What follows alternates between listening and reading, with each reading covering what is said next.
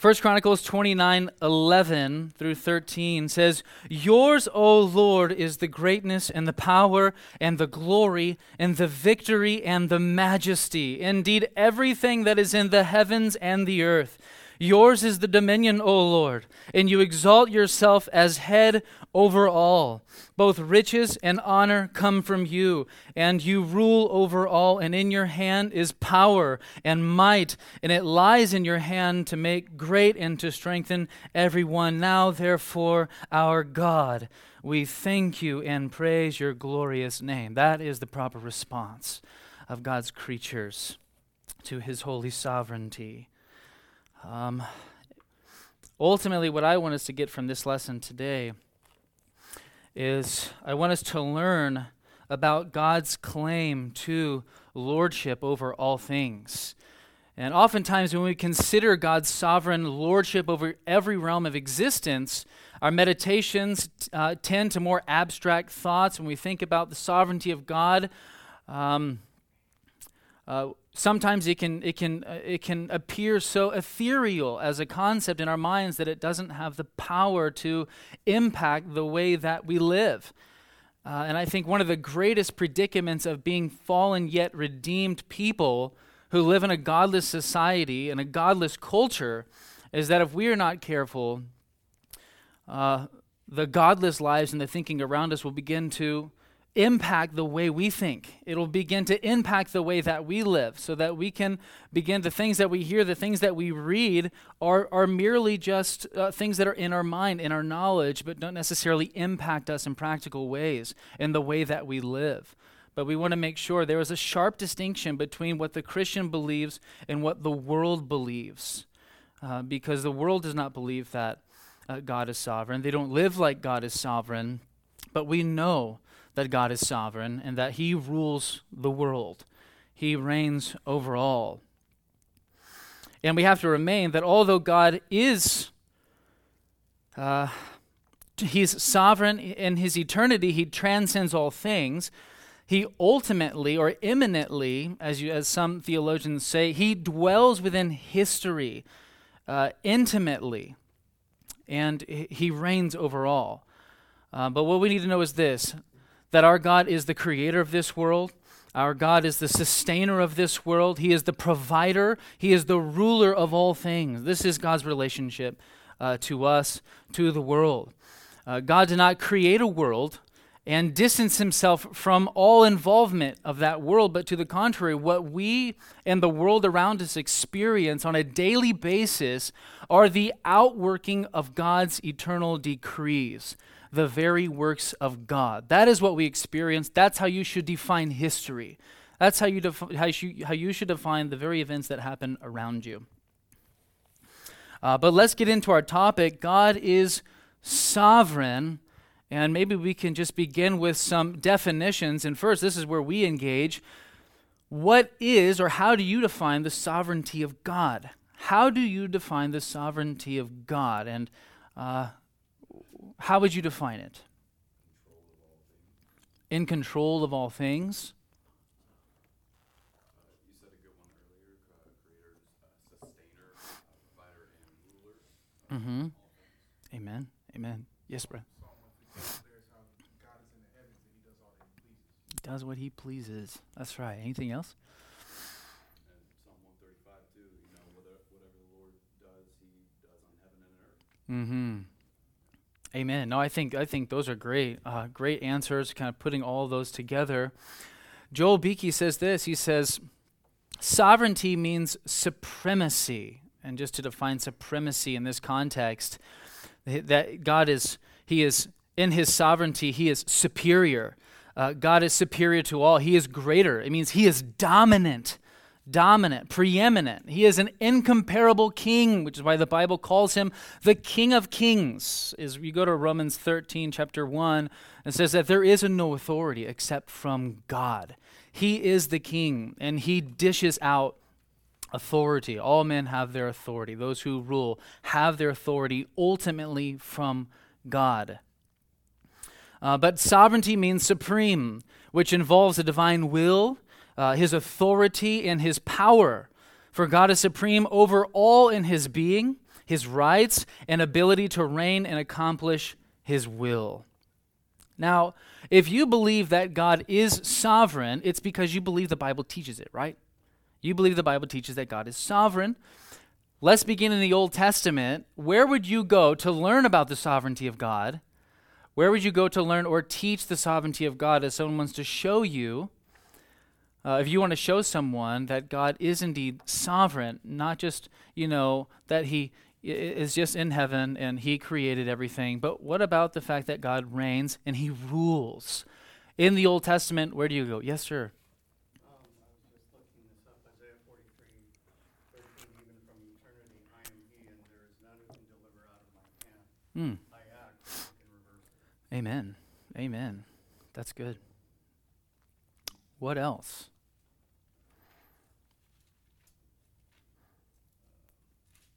Since he is creator and sustainer, Genesis 1:1. That God created all things, certainly. He is creator. And what about God reigning and ruling? What about his will? What about his power? There's a verse, I'm not sure where it is, but it talks about the heart of a king being like Channels of water in the hand of the Lord. I think I have that somewhere. Yeah, that's right. Proverbs 21:1. That's right. Thanks, brother. Yes. 42:2, it says, I know that you can do all things and no purpose of yours can be thwarted. Mm-hmm. Amen. Amen. And then Daniel 4:35. Mm-hmm. That's right. Go ahead, brother. Yes, sir. All the inhabitants of the earth are accounted as nothing, but he does according to his will in the host of heaven and among the inhabitants of the earth. And no one can ward off his hand or say to him, what have you done? Amen. Another verse that I have here is Isaiah 46:9-10. And if you kind of want to write down some of these references, study these, remember them, and store them away in your mind. Isaiah 46:9-10 says, remember the former things long past. For I am God and there is no other. I am God and there is no one like me, declaring the end from the beginning, and from ancient times things which have not been done, saying, my purpose will be established, and I will accomplish my good pleasure.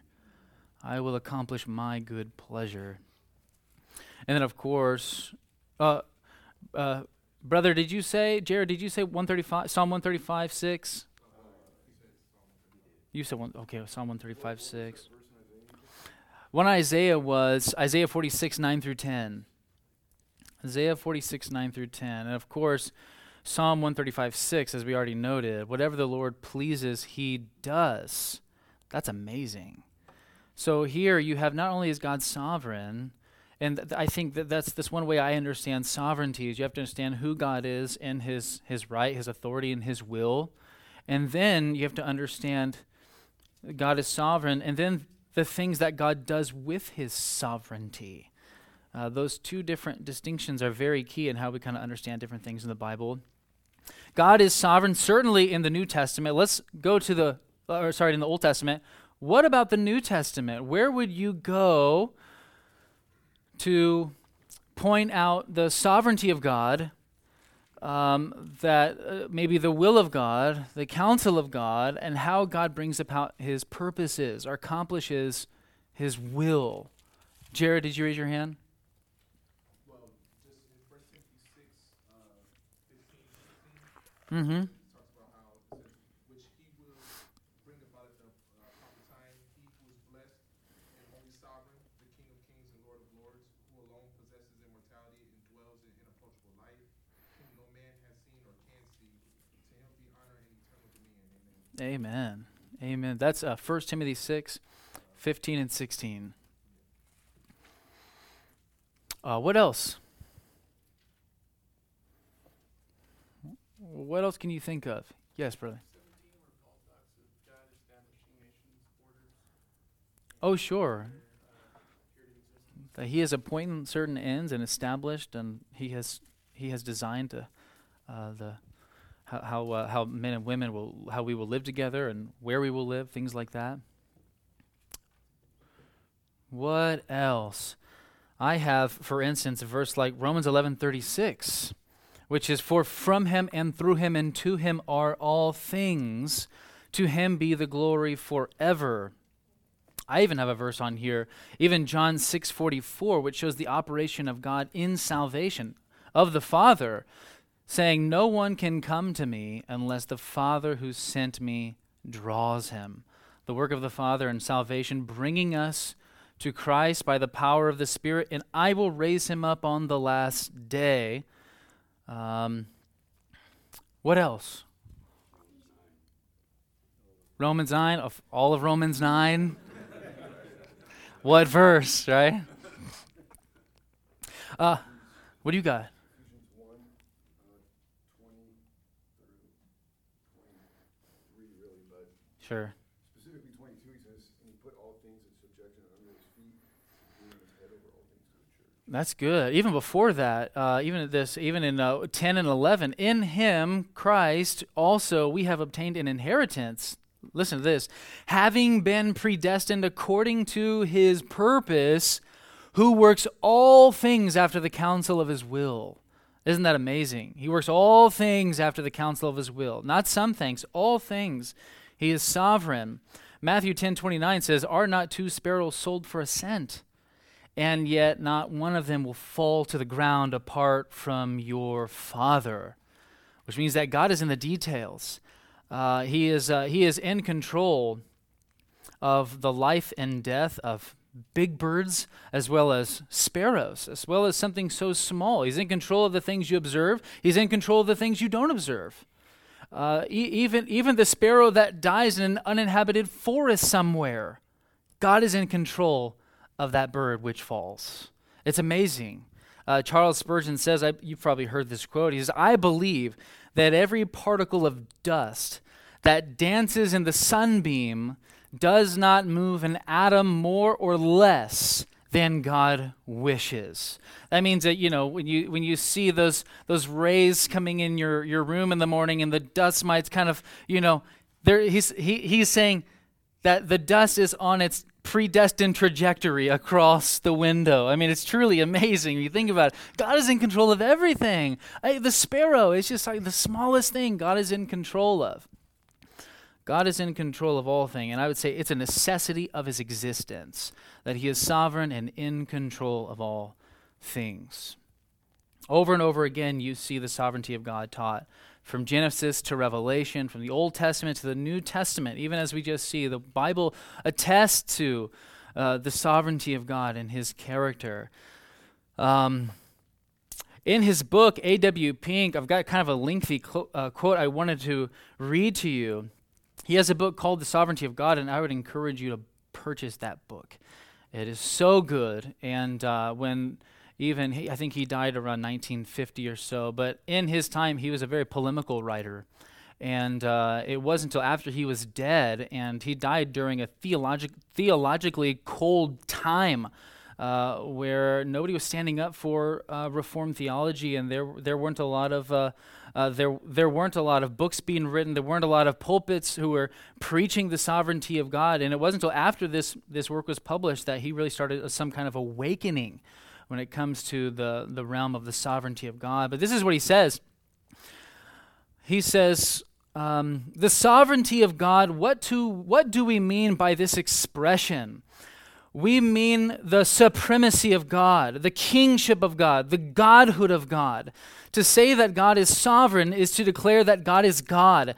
To say that God is sovereign is to declare that he is the Most High, doing according to his will in the army of heaven and among the inhabitants of the earth, so that none can stay his hand or say unto him, What doest thou?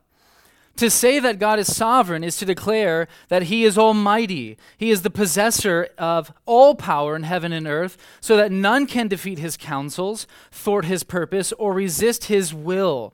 And to say that God is sovereign is to declare that he is the governor among the nations, setting up kingdoms, overthrowing empires, and determining the course of dynasties as pleaseth him best. And to say that God is sovereign is to declare that he is the only potentate, or the Almighty, the King of kings and Lord of lords. Such is the God of the Bible. And he goes on to say after that quote, he says, how different is this God than the God of modern evangelicalism? Amazing. What are your thoughts? Any thoughts on that? Even in our current context.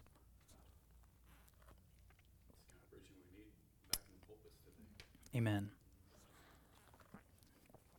Amen. The decrees of God. So we'll get into God's sovereignty and his decrees and what he does with his sovereignty. We may speak of God's decree, the singular, and thereby emphasize all of God's plans and purposes in their totality. And we may refer to God's decrees, meaning plural, his decrees, and refer to specific events in history which are brought about by God's sovereign power, which are according to his eternal purposes. So from all eternity, God has had an unchangeable plan concerning all of creation, which are consistent with his character, and that plan is comprehensive and embraces everything that comes to pass. That pill has been very hard to swallow in many different denominations or disciplines, different theological camps or schools. But God has certain glorious ends for all that he does. And he has decreed how he is going to accomplish those ends. And I think an imperfect analogy of the decrees and their execution would be someone that takes the time, for instance, to plan and build the blueprints of a house. I think Brian has done this recently. When you think about you're planning to build a house and you're building the blueprints of that house when the foundation is not yet laid. Right? You're thinking about square footage. You're thinking about rooms. You're thinking about bathrooms. You're thinking about appliances, etc. That's a very simple way to kind of describe or explain the concept of God's purposing and ordaining the outcome of his perfect will. Puritan Thomas Boston said this: for God to decree is to purpose and foreordain, to will and appoint that a thing shall be or not be. That a thing shall be or not be.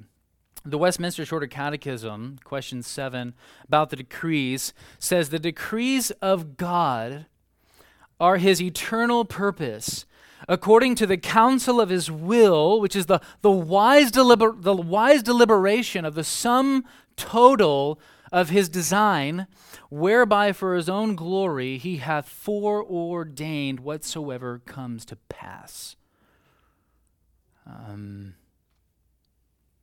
The decrees of God are unconditional. Anybody want to get a stab at that? What that means? The decrees of God are unconditional.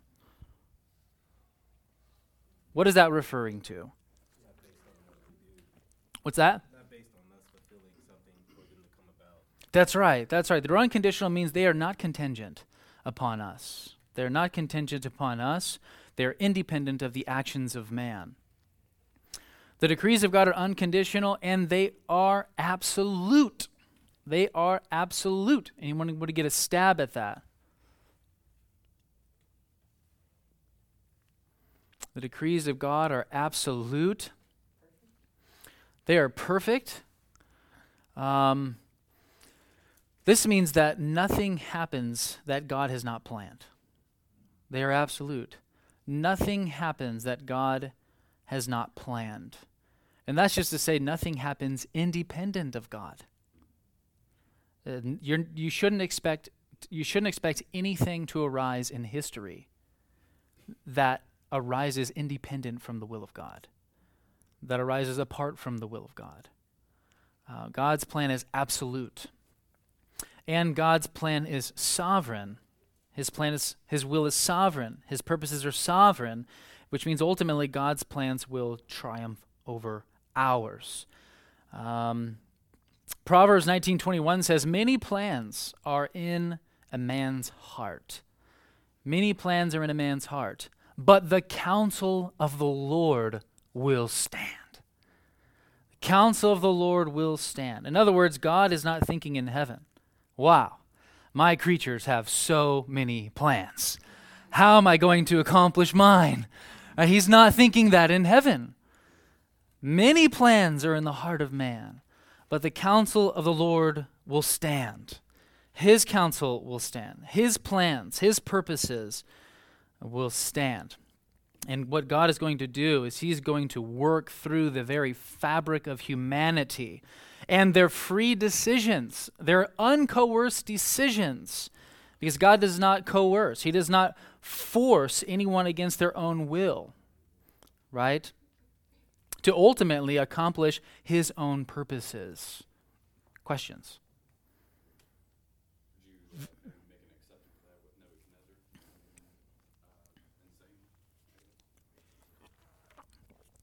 Nebuchadnezzar and I would say that God does, I guess God can make someone sick, right? God can certainly decree sickness. God can certainly decree mental issues and things like that. But as far as making you do things you don't want to do, like in the realm of ethics, or he doesn't force creatures to do something they don't want to do.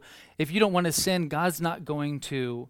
He's not going to take a hold of you and cause you to do something you don't want to do. But he can decree sickness, and he can decree, you can say like mental disease and things like that, or blindness, like we see in Scripture as well. Different diseases and things like that people experience, right? Anything else? Clear as mud? It's certainly, when we think about this topic, and you think about, you consider the things that the Bible teaches about the sovereignty of God and his control of all things, it's not an easy topic. It's not the easiest to entertain mentally and consider and think about, because we're talking about God and his claims to absolute sovereignty. And this is what the Bible reveals about who he is, what he's doing to accomplish his purposes. God will not allow his purposes to be subservient to the goals and the aims of his creation. He doesn't say, okay, whatever you want to do, I'll make sure that you're okay, and then, maybe if we have time, I'll do what I want to do, and I'll accomplish my purposes. His goal is his own glory. He's going to use the very fabric of humanity to accomplish his goals. Nothing can hinder the plans of God. Job's disputing with God came to an end with this confession: I know that you can do all things and that no purpose of yours can be thwarted. Any more questions before we kind of move on? Yeah. Thinking about Pharaoh.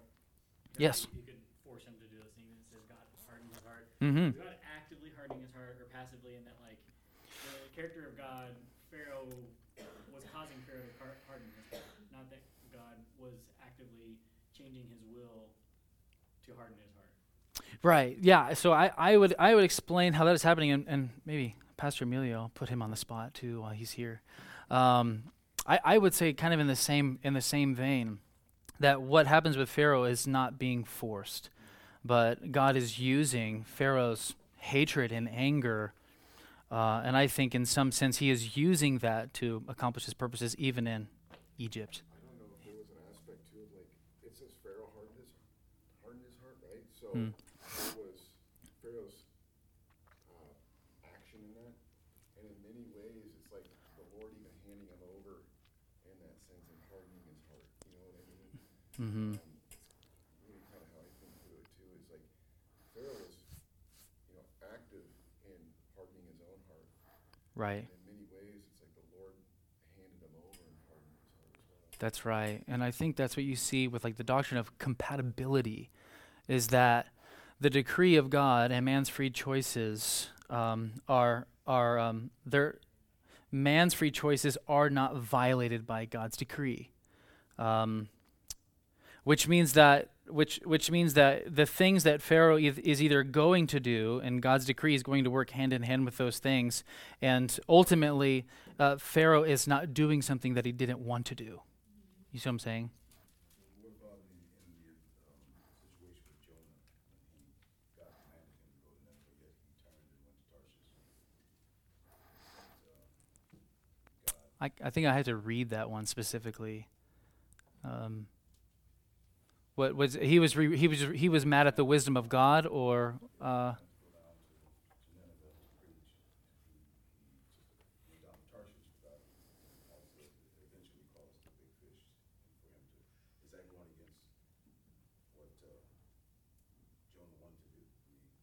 does it say that God forced him to do something he didn't want to do, or he was mad at the will of God? I'm sorry, I'd probably have to read it a little bit more closely for myself, or if anyone knows specifically what the text says.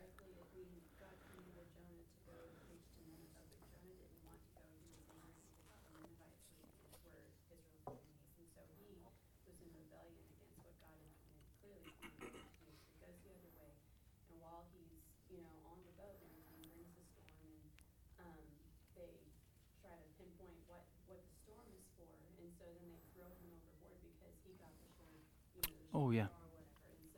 And it says right there in the text that they threw him into the sea, but then the next chapter, as he's in the belly of the fish and he's praying, he says God threw him into the sea. Sure. He's recognizing that the men were instruments of what God is trying to accomplish, Upon his rebellion from running from what? Yeah.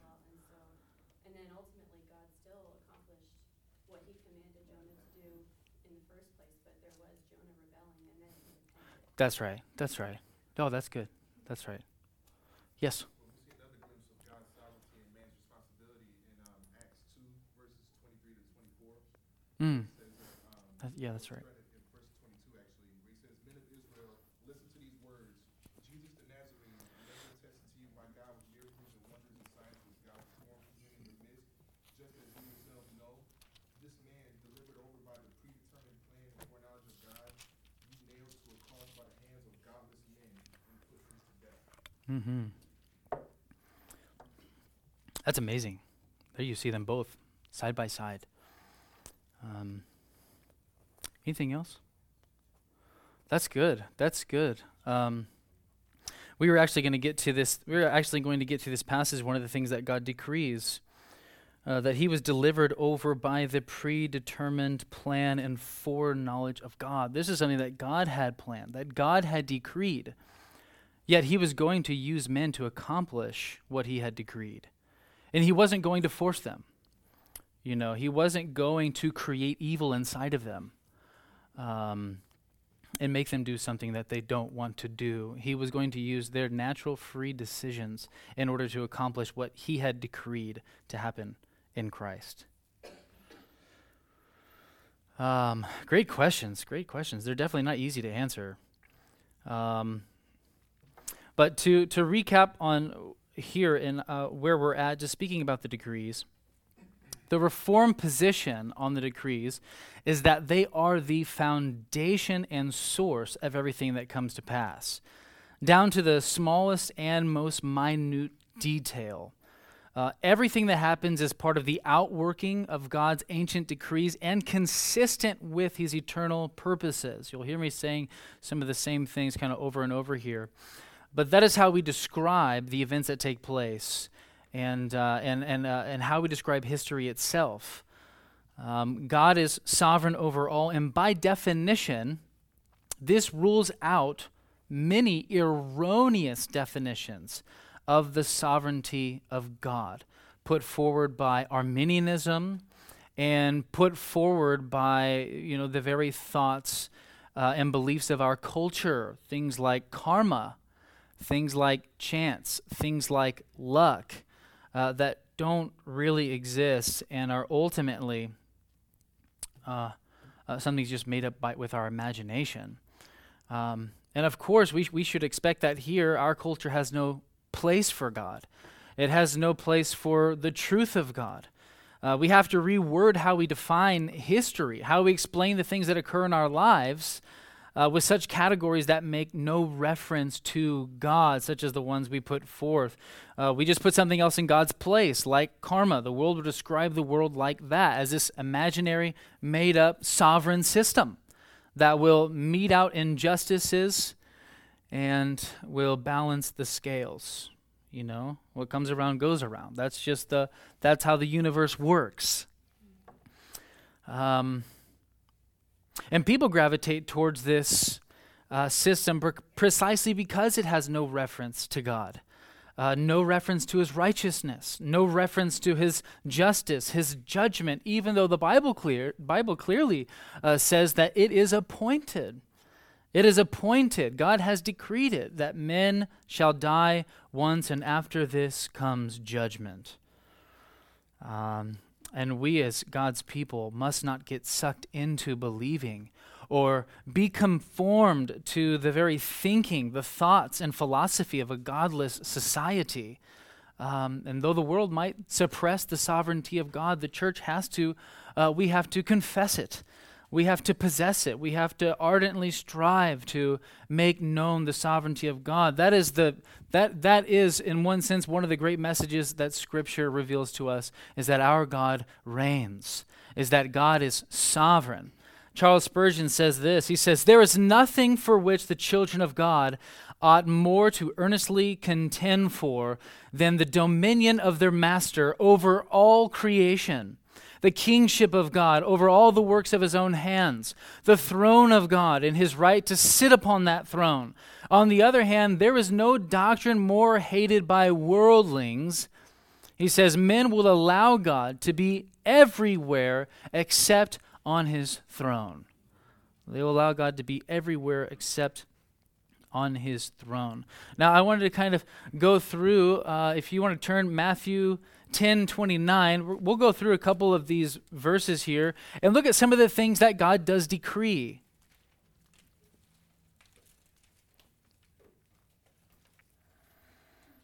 What time is it? Is it already?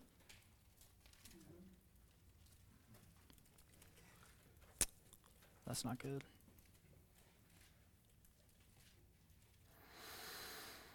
I'm going to skip through some of this because I want to get to a couple of things before we break out here. 10:29 here. Matthew 10:29. Someone read that for us. Are not two sparrows sold for a cent, and yet not one of them will fall to the ground apart from your Father? Amen. We went through, we covered this. We covered the fact that God is sovereign over the life and death of animals, especially the smallest ones like sparrows. Proverbs 21:1. I will go ahead. I'll go ahead and read that for you. If someone can go to Ephesians 2:10. Okay, Brian, you got that? Ephesians 2:10, and let's see here. And brother, if you can do Proverbs 16:4. We'll read a couple of these here. I will read, "Even the kings in authority, as we said, there is no authority except that which is derived from God." You go into Romans 13:1. But Proverbs 21:1 says, "The king's heart is like channels of water in the hand of the Lord. He turns it wherever he wishes." And so in this sense, God steers the king's heart according to his good pleasure. He can certainly steer the affections. He can certainly steer the heart. As a farmer would often capture rain and would redirect natural streams to nourish his pastures, for instance, God can certainly do that with the king to fulfill his own purpose. And he does that without coercion. Remind you, he does that without coercion. He redirects the heart. What about the sanctification of a believer? Brian, you're at Ephesians 2:10. Yeah, it says, "For we are his workmanship, created in Christ Jesus for good works, which God prepared beforehand so that we would walk in them." God prepared beforehand so that we would walk in them. And there you have the same language of God decreeing the things that God has prepared for those whom he has foreknown and foreordained to be saved. God has also ordained their the very steps that they would take in their sanctification, the works that they would do in their sanctification. And even the final destiny of the wicked.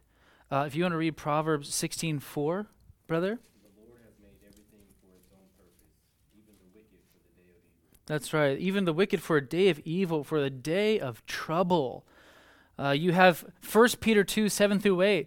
He says, "This precious value then is for you who believe and for those who disbelieve. The stone which the builders rejected, this became the very cornerstone, and a stone of stumbling and a rock of offense." He says, "For they stumble because they are disobedient to the word, and to this doom they were also appointed."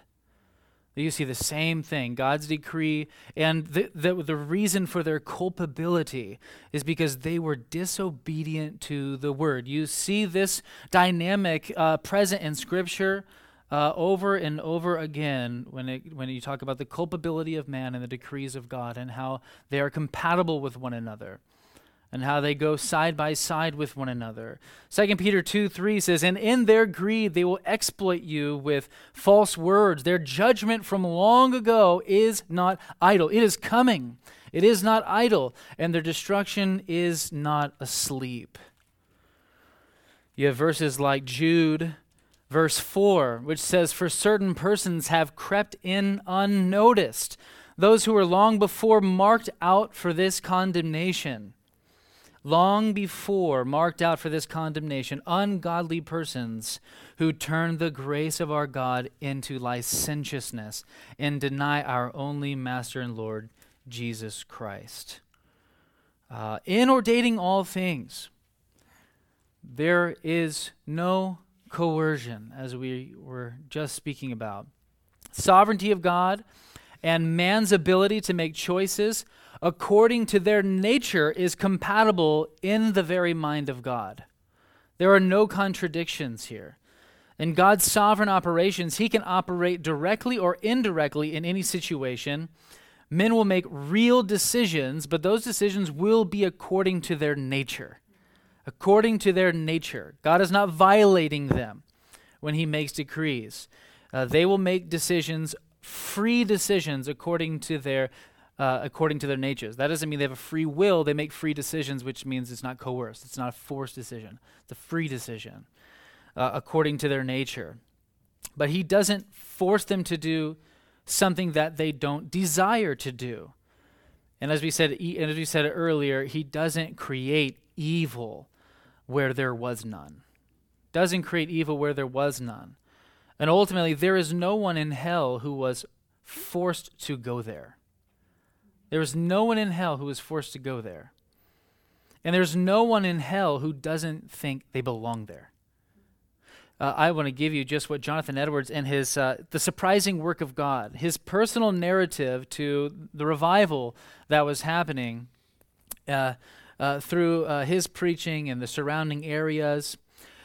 When he recounted the different reactions and the experiences of his converts, he said this: "Sometimes at the discovery of the justice of God, sinners can scarcely hold back from crying out, 'It is just! It is just!' Some say that they could see the glory of God shining bright in their own condemnation. And they are ready to think that if they are damned, they could join with God against themselves and would glorify his justice in that way." That is remarkable. That is remarkable. Maybe we'll end here in a second, but you know, I knew we were going to get into, this is inescapable when you talk about God's decrees, man's culpability, the responsibility of man. But we must confess the mystery of the sovereignty of God and the responsibility of man. You wind up in error if you stop short of confessing that. Because to overemphasize the responsibility of man is to dishonor God and to deny his sovereignty. And to overemphasize the sovereignty of God, though it needs to be emphasized, but to go beyond Scripture in the sovereignty of God, you end up in cold fatalism And at that point, you're out of orthodoxy, completely out of orthodoxy.